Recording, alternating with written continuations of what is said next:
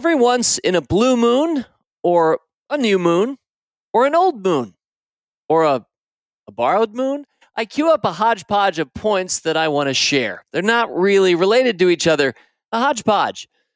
But I force them to fit into this mold. Something old, something new, something borrowed, something blue.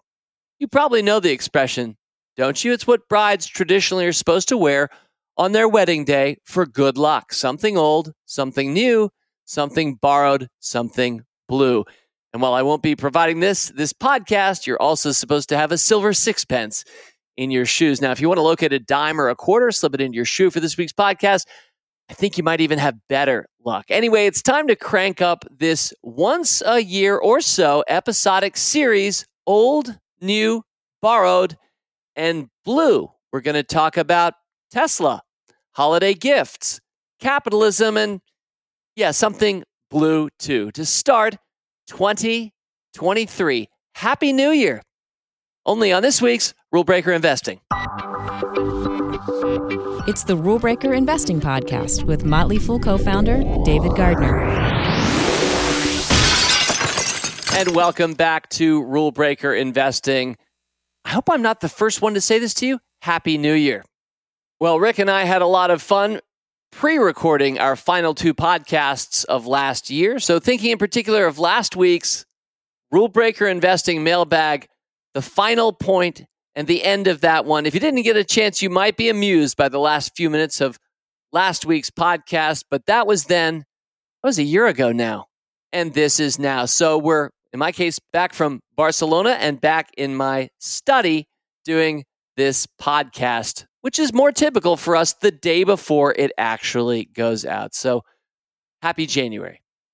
Something old, something new, something borrowed, something blue. That's the format I'm using this week. And just to briefly explain each of those, something old is typically a framework I've talked about in the past, or a quote that I love, or a story I've told. Something old. Something new, well, that'll be something, squirrel, something flashy, shiny, just jumped up in front of me, something that seems worthy of calling out. Something borrowed, that's never hard.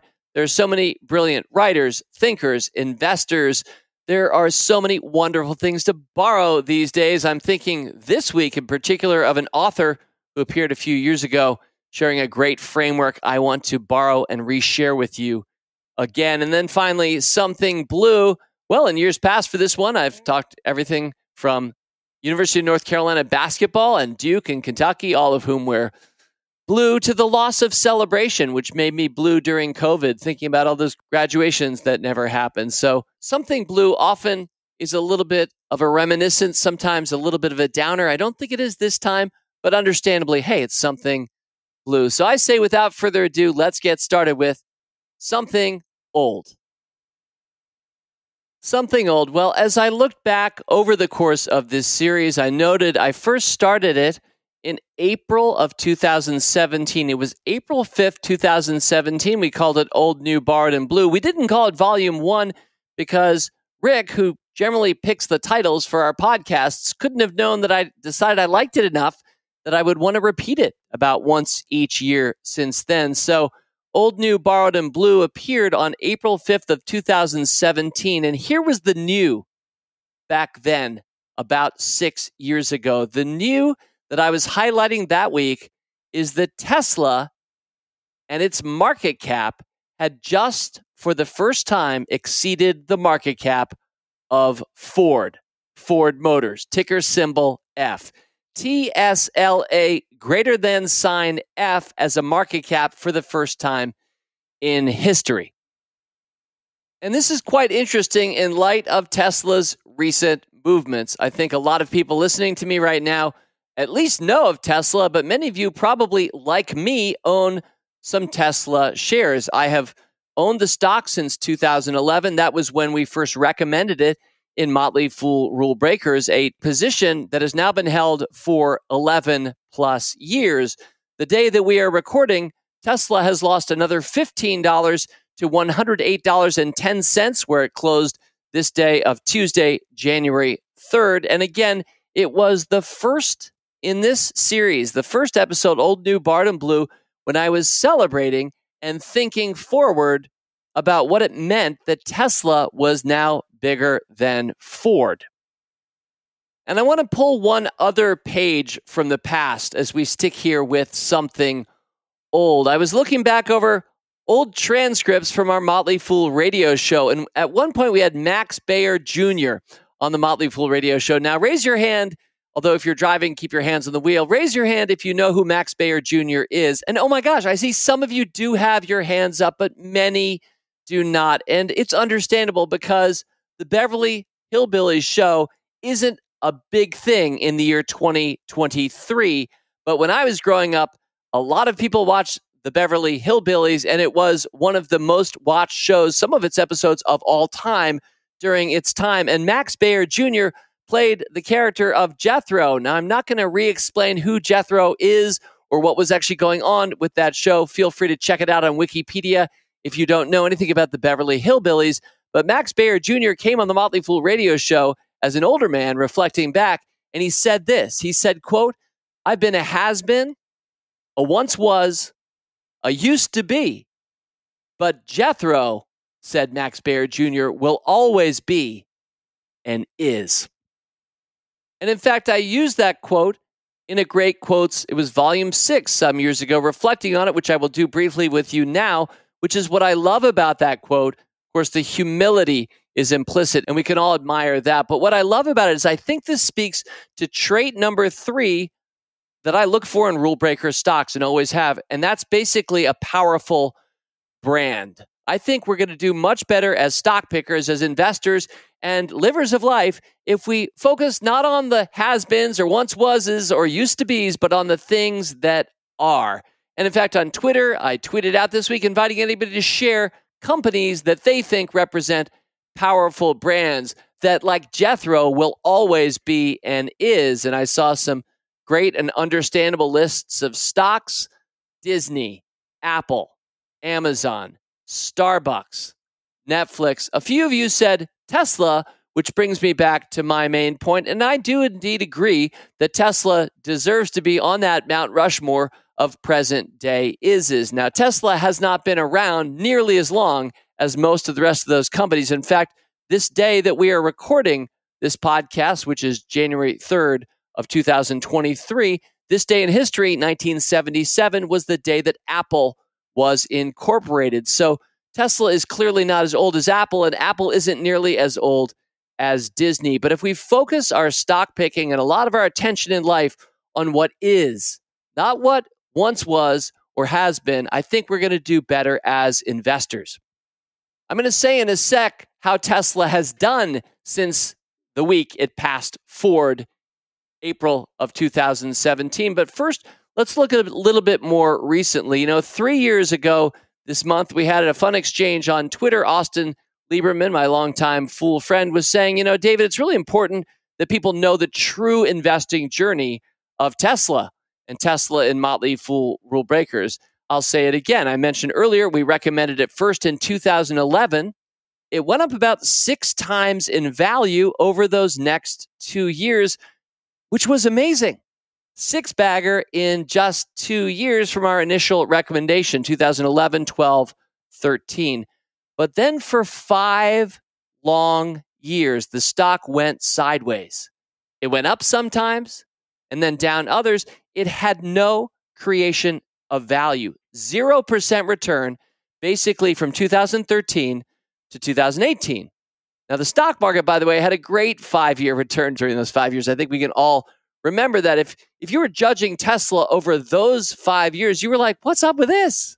The stock market had gone steadily up from 2013 to 18, and Tesla is sort of in its early golden age as a company, shipping some great product with a well-known CEO, and a formerly high riser of a stock went sideways for 5 long years. Now, if you look back just over the last 3 years, how has Tesla done? 3 years ago this month, it was at 40.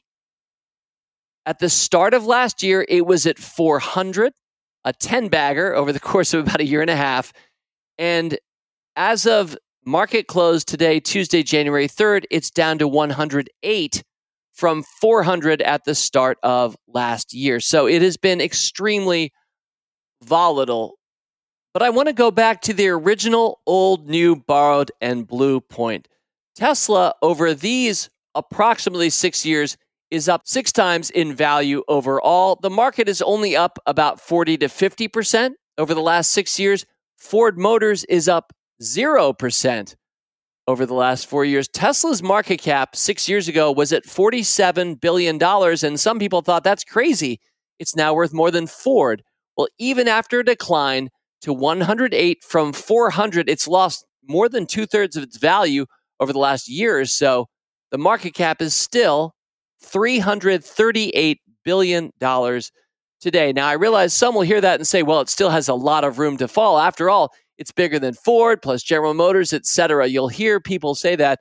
But what I want to remind you is that this company is doing something very important, very much for real, standing shoulder to shoulder, I think, with some of those other companies. I'm not saying it'll ever be as big or successful over the long term as Disney, but if you think about companies that are is, we speak today as Tesla didn't quite ship as many cars as it thought it would last quarter, but in fact shipped a lot of electric cars. And have you noticed that every other brand worldwide now has its electric vehicle? I've noticed that too. So I think that Tesla is worth considering here at just over $100 a share as we start 2023. Before I move on to something new, am I a huge Elon fanboy? Not particularly. I admire Elon Musk. I would continue to invest in him and alongside him over the course of my life, the next 10 plus years as I have the previous, but some of his behavior and I would say his failure in some cases to build trust at real scale is slightly troubling. I don't think, though, Elon is a has-been, a once was, or a used to be. I think he's an is, and I think Tesla is too. And I'd be remiss if I didn't close this point mentioning that while I continue to favor Tesla, and yes, I'm a shareholder, I also would never spend too much time on any one stock. The reason I stay diversified, I hope you do too, is not to be too beholden or rolling the dice, as it were, on just one or two investments. It's to stay broadly diversified in the best companies of your time. And yeah, I think that Tesla is one of those. All right, on to something new. Now, something new, well, this is only about a month old, but I'm going to move away from investing briefly and just talk about cool stuff. A number of the things I'm about to list for you, I've already spoken to in this podcast over the last 3 to 6 months because they're new things that I came across and thought were awesome. And in fact, as I look back on 5 previous episodes of Old, New, Borrowed, and Blue, in a few of them, I took new to mean what are some new things I'm reading or using or enjoying that I'd like to share out because I think you might too. And so for some of my close friends over the course of this past holiday month of gift giving, I just made out a list of 6 things. And in fact, I believe Rick Engdahl, my dear producer, is one of those who received my list. And I just invited my gift recipient to pick their favorite off of a menu of things that I think are awesome. And rather than just share it with a few close or business friends, I thought I'd just share that list right here with you in case you're still looking for something great, maybe returning something not so great for one of these great things. Or darn it, I know some of you have birthdays proximate to Christmas. Happy birthday, January 4thers. Here are some ideas. So here was my list of 6 alphabetically listed products or services that I love, that I think are awesome, that I'm just going to put out there right now in something new. The first one is kombucha, and a particular brand of kombucha. Now, kombucha is very healthy for the stomach. It's basically fermented tea. It comes in different flavors. I often like the ginger or ginger lemon versions. It's a lot healthier than many of the other things that I drink. In fact, it's probably among the most healthy things I drink. Asterisk, because number 4 on my list of 6 great gifts coming up is another thing that I enjoy drinking. But kombucha is worth looking into. Many of you I know already discovered this drink years ago and have loved it for a long time. So I'm a little bit of a Johnny-come-lately, but I also suspect, especially in America, many people still don't really know what this is or have used it. And I particularly like the Better Booch brand of kombucha because it's produced by a friend of mine, and that would be Trey Lockerbie, who's one of the hosts of the Investors podcast. I appeared just a month ago on Trey's podcast most recently. If you want to hear too much rule breaker investing, if this weekly podcast isn't enough for you, you might enjoy my appearance on Trey's podcast. But Trey, in addition to being a talented and thoughtful podcast host and investor, is also an entrepreneur. And Better Booch can be ordered off of Amazon. It'll be packaged up with refrigerating insulation, probably as it gets shipped to you wherever you are. Better Booch Kombucha, my favorite brand of kombucha. Gift item number 2 is Building a Second Brain. It's by Tiago Forte, and this is my favorite book of last year. I've already spoken to it recently on this podcast, but if you find yourself trying to figure out how to organize your digital life, like you have all of these notes over in this one application, but that you have stuff in Dropbox over there, and then you've got your file folders on your hard drive, and you're trying to figure out where to store some of the emails, or what about your to-dos? How do you get your arms around all of the digital stuff in your life? Well, Building a Second Brain, for me anyway, has been a huge win. I've really revamped and greatly enhanced my productivity just in the last couple of months since finishing the book. I find myself reading it aloud to my wife over supper so she can learn it too, sharing it out with friends. Hope to have the author on the podcast this year. Really love Building a Second Brain. My third product up for grabs that I love is Duolingo. Many of you probably have already used this app in the past. It helps you learn languages. It gamifies the learning of foreign languages. It's a public company these days as well. At our Motley Fool holiday party that we had with our employees in Alexandria, Virginia last month, I had a great conversation with a couple of people. I had seen and used Duolingo a little bit over the years. Like if we're traveling to Austria a week before, I'd sign into Duolingo and learn a few phrases or lines in German. But I asked these fellow fools, hey, how deep does this app really go? I mean, I'm treating it as sort of an arcade game and a brief dalliance before trips. And I was assured by my fool friends that Duolingo goes very deep. My friend Yasser El-Shimi, who's been on this podcast before, who's using it, I think, right now to learn Italian, he has a 318-day streak or so of signing into the app every day and learning. And having used it quite extensively myself over the last couple of months, I can see how much fun it is, how gamified it is, how well done it is, and it really is a wonderful way to learn a language. Now, you're going to be hit silly with ads if you stick with the free version. Every minute or two, you're going to have to sit through a 15-second ad in my experience. So I would highly recommend just paying up, as I hope you would for a Motley Fool service, paying up for the premium, not the free version. In this case, Super Duolingo. Gift item number 3. Now, gift item number 4, I've also spoken to on this podcast. I mentioned earlier my enjoyment of kombucha. I've also really been getting into H2O. Yep, still water, good filtered water, just drinking water. We're told to hydrate. I never really knew how much I should be hydrating until I bought the Hydrate Spark Pro Smart Water Bottle. And all of a sudden, I discovered that there's this device that you can buy in an Apple store or order over Amazon.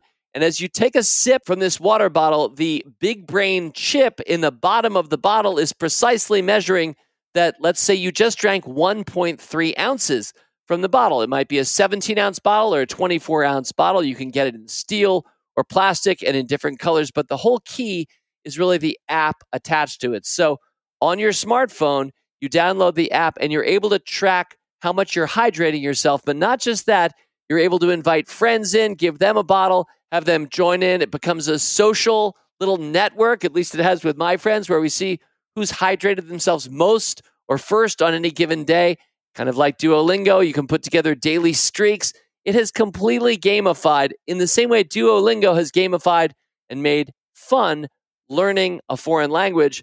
Hydrate Spark Pro has done so for water.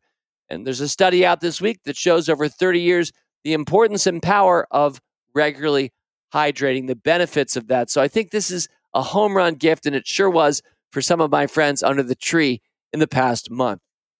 Gift item number 5 of 6 is the NixPlay 8-inch smart photo frame. I started looking around my house, and I determined that we had framed photographs sitting, let's say, on a living room table or the bureau just outside my study. We had the same photos just sitting in the same frames, and often kind of camping out together, like blocking each other, like the little picture in back was just never seen because we wouldn't move anything on that table for years. And I started thinking, can't we make this smarter and more fun in the same way that the Hydrate Spark Pro Smart Water Bottle makes water more fun? Couldn't we make our photos more fun? I know many of you are already familiar with this concept of a smart photo frame.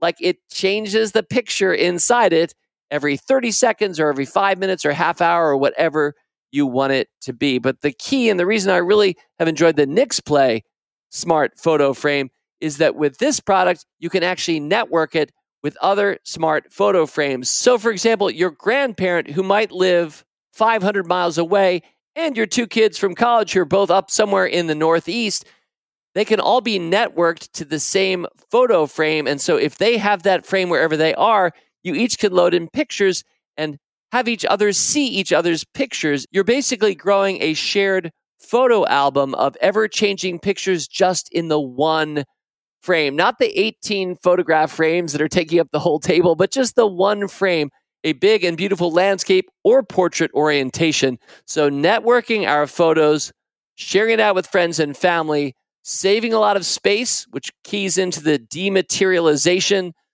trend that Kevin Kelly from Wired Magazine and his book, The Inevitable. I'm hoping to have Kevin back on the podcast this year. He has spoken to this in the past. The dematerialization, i.e., hardware that we used to have is disappearing, replaced by software in many cases, and makes our world much more sustainable as well. I really love the NixPlay photo frames. And the final, sixth in my bulleted gift list for you, something new.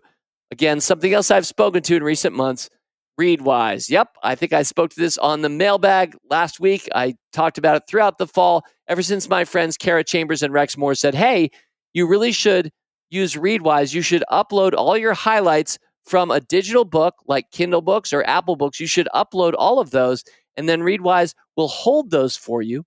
And you now have a searchable library of all of your highlights from all of your books, but it also creates a short daily email firing you back by email the quotes that you've highlighted from books you forgot about 8 years ago, etc. I've already spoken to this recently on the podcast. I won't belabor it now, but there it is, something else new. So take it all together.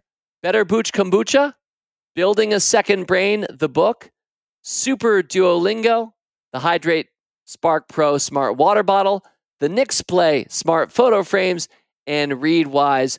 Those were a few of my favorite things from 2022. Still feels very new for 2023. All right, well, before we move on to something borrowed, I can imagine somebody might be wondering, is Dave just plugging products as like an influencer on his podcast? Is he getting any kickbacks from any? And the answer is sadly no. Dave receives no kickbacks for any of these things. I am simply an enthusiast for great things I come across in life.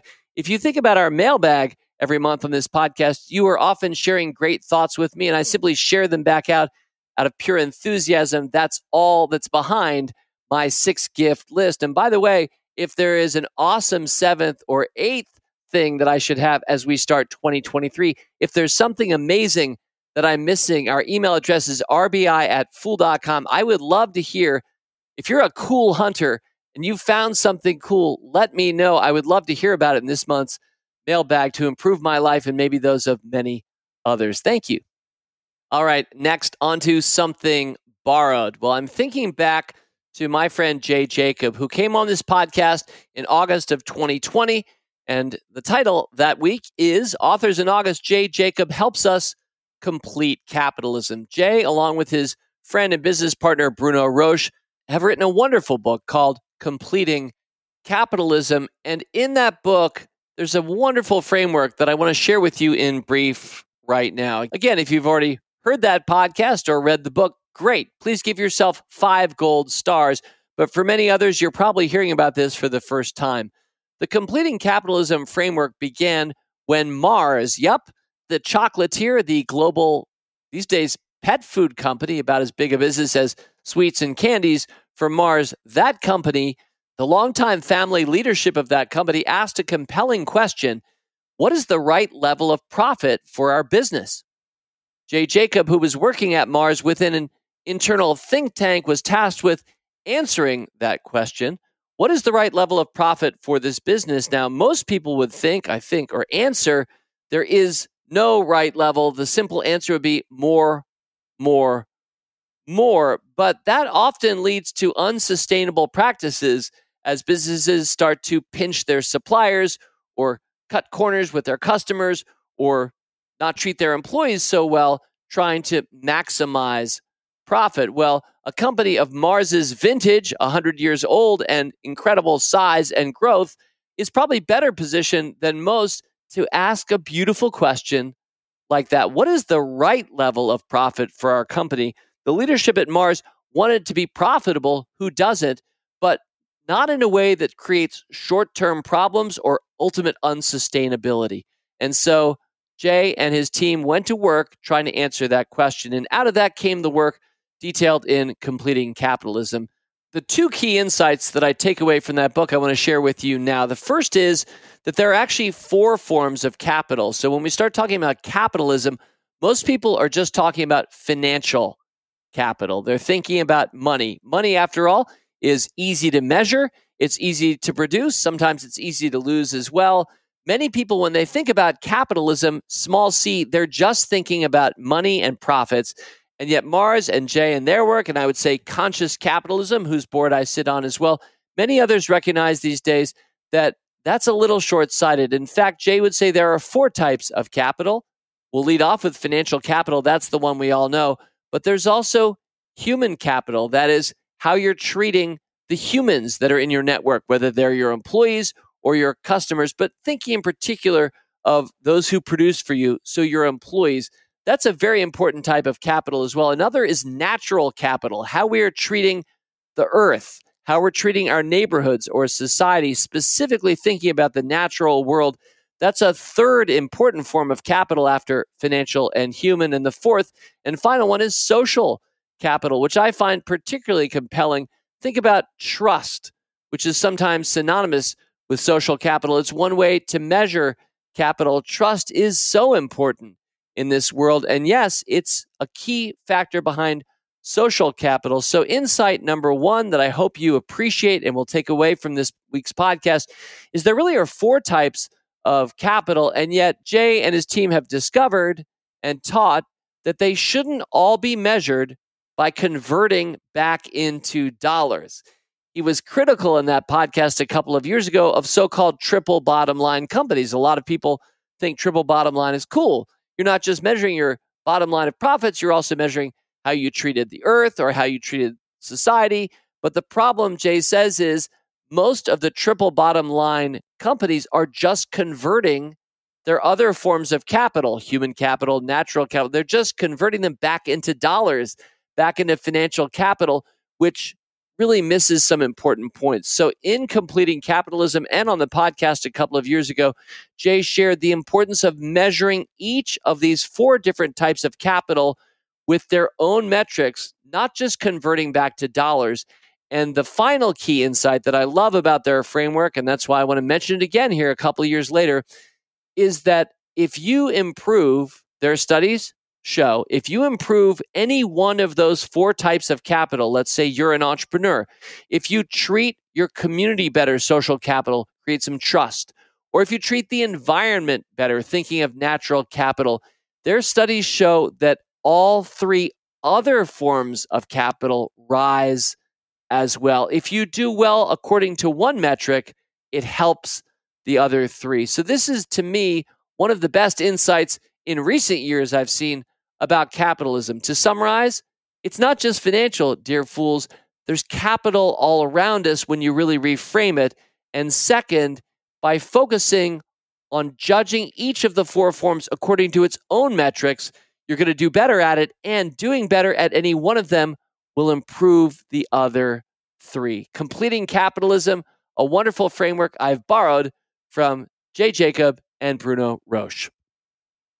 I should mention before proceeding on, the phrase they use to describe their framework is the economics of mutuality. So anybody who's interested and would like to learn more about it, just Google economics of mutuality and you will learn more. I also, of course, highly recommend the book Completing Capitalism.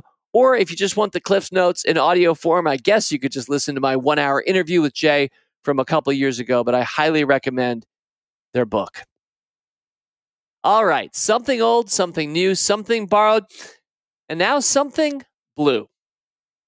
Part of the reason I enjoy this episodic series is that old, new, borrowed, and blue enables me to revisit, I've been doing that this week, key cardinal points and conversations from the past, I guess this final point is no exception.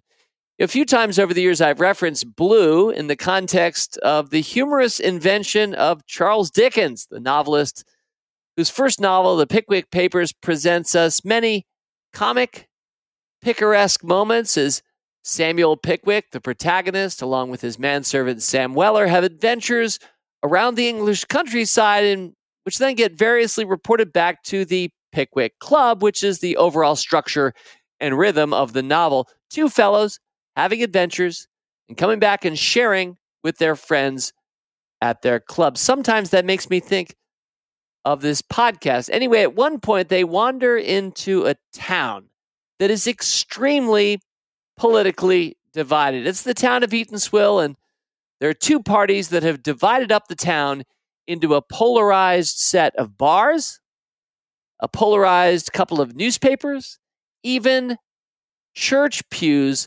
The whole town is divided up into two parts, the buffs and the blues, something blue.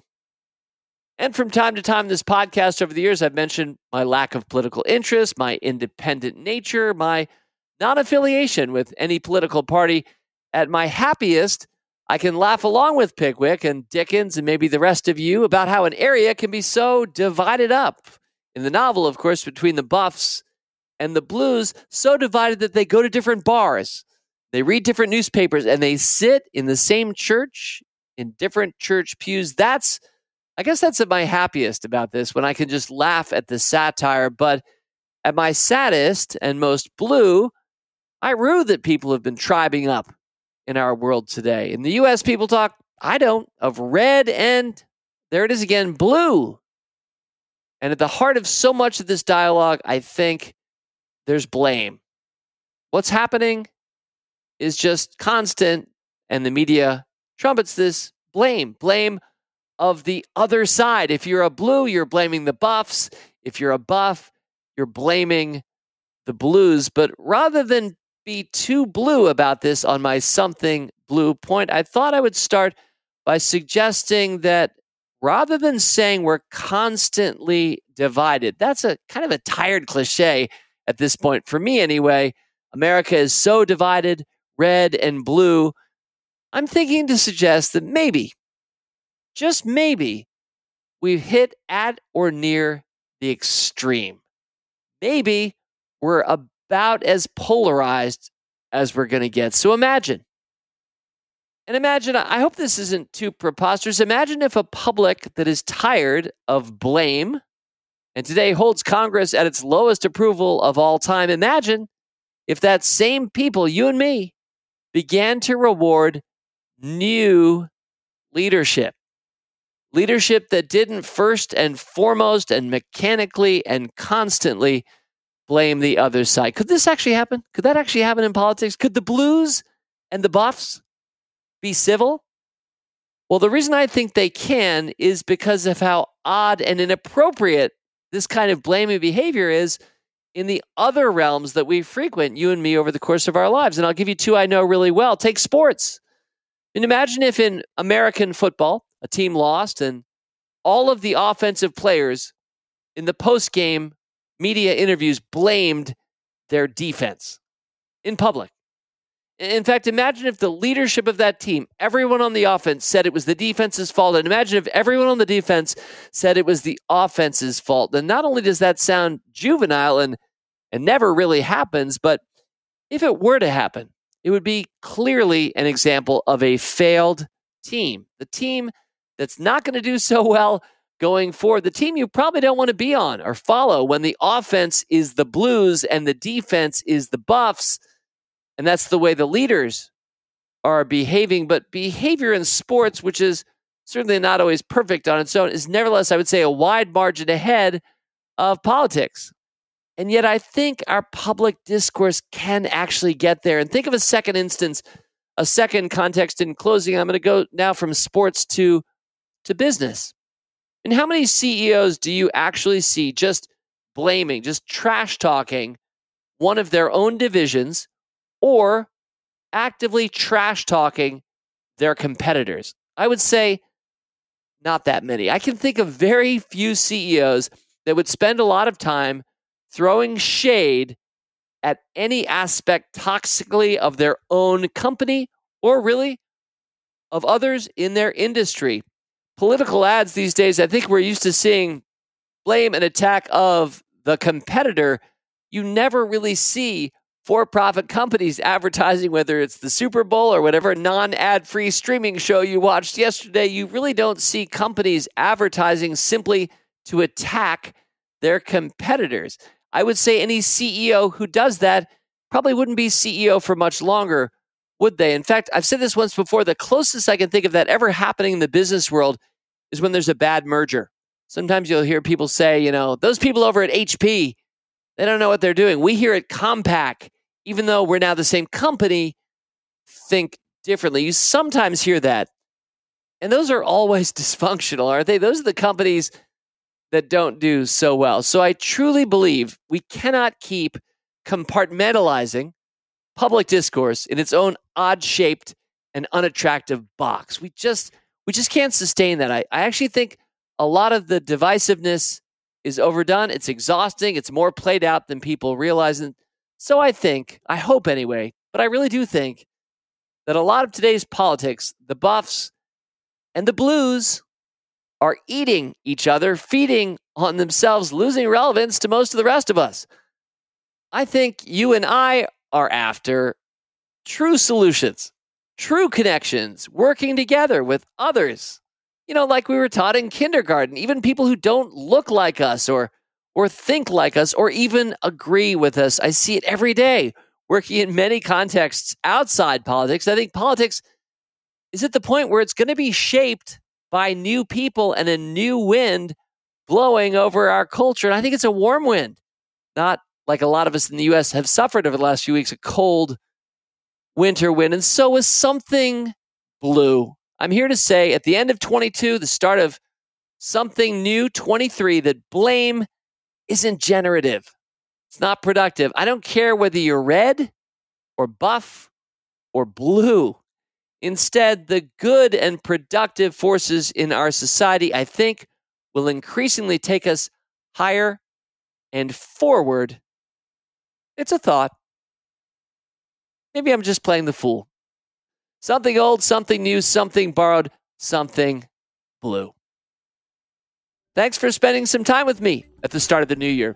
Talk to you next week. Full on. As always, people on this program may have interest in the stocks they talk about, and the Motley Fool may have formal recommendations for or against. So don't buy or sell stocks based solely on what you hear. Learn more about rule breaker investing at rbi.fool.com.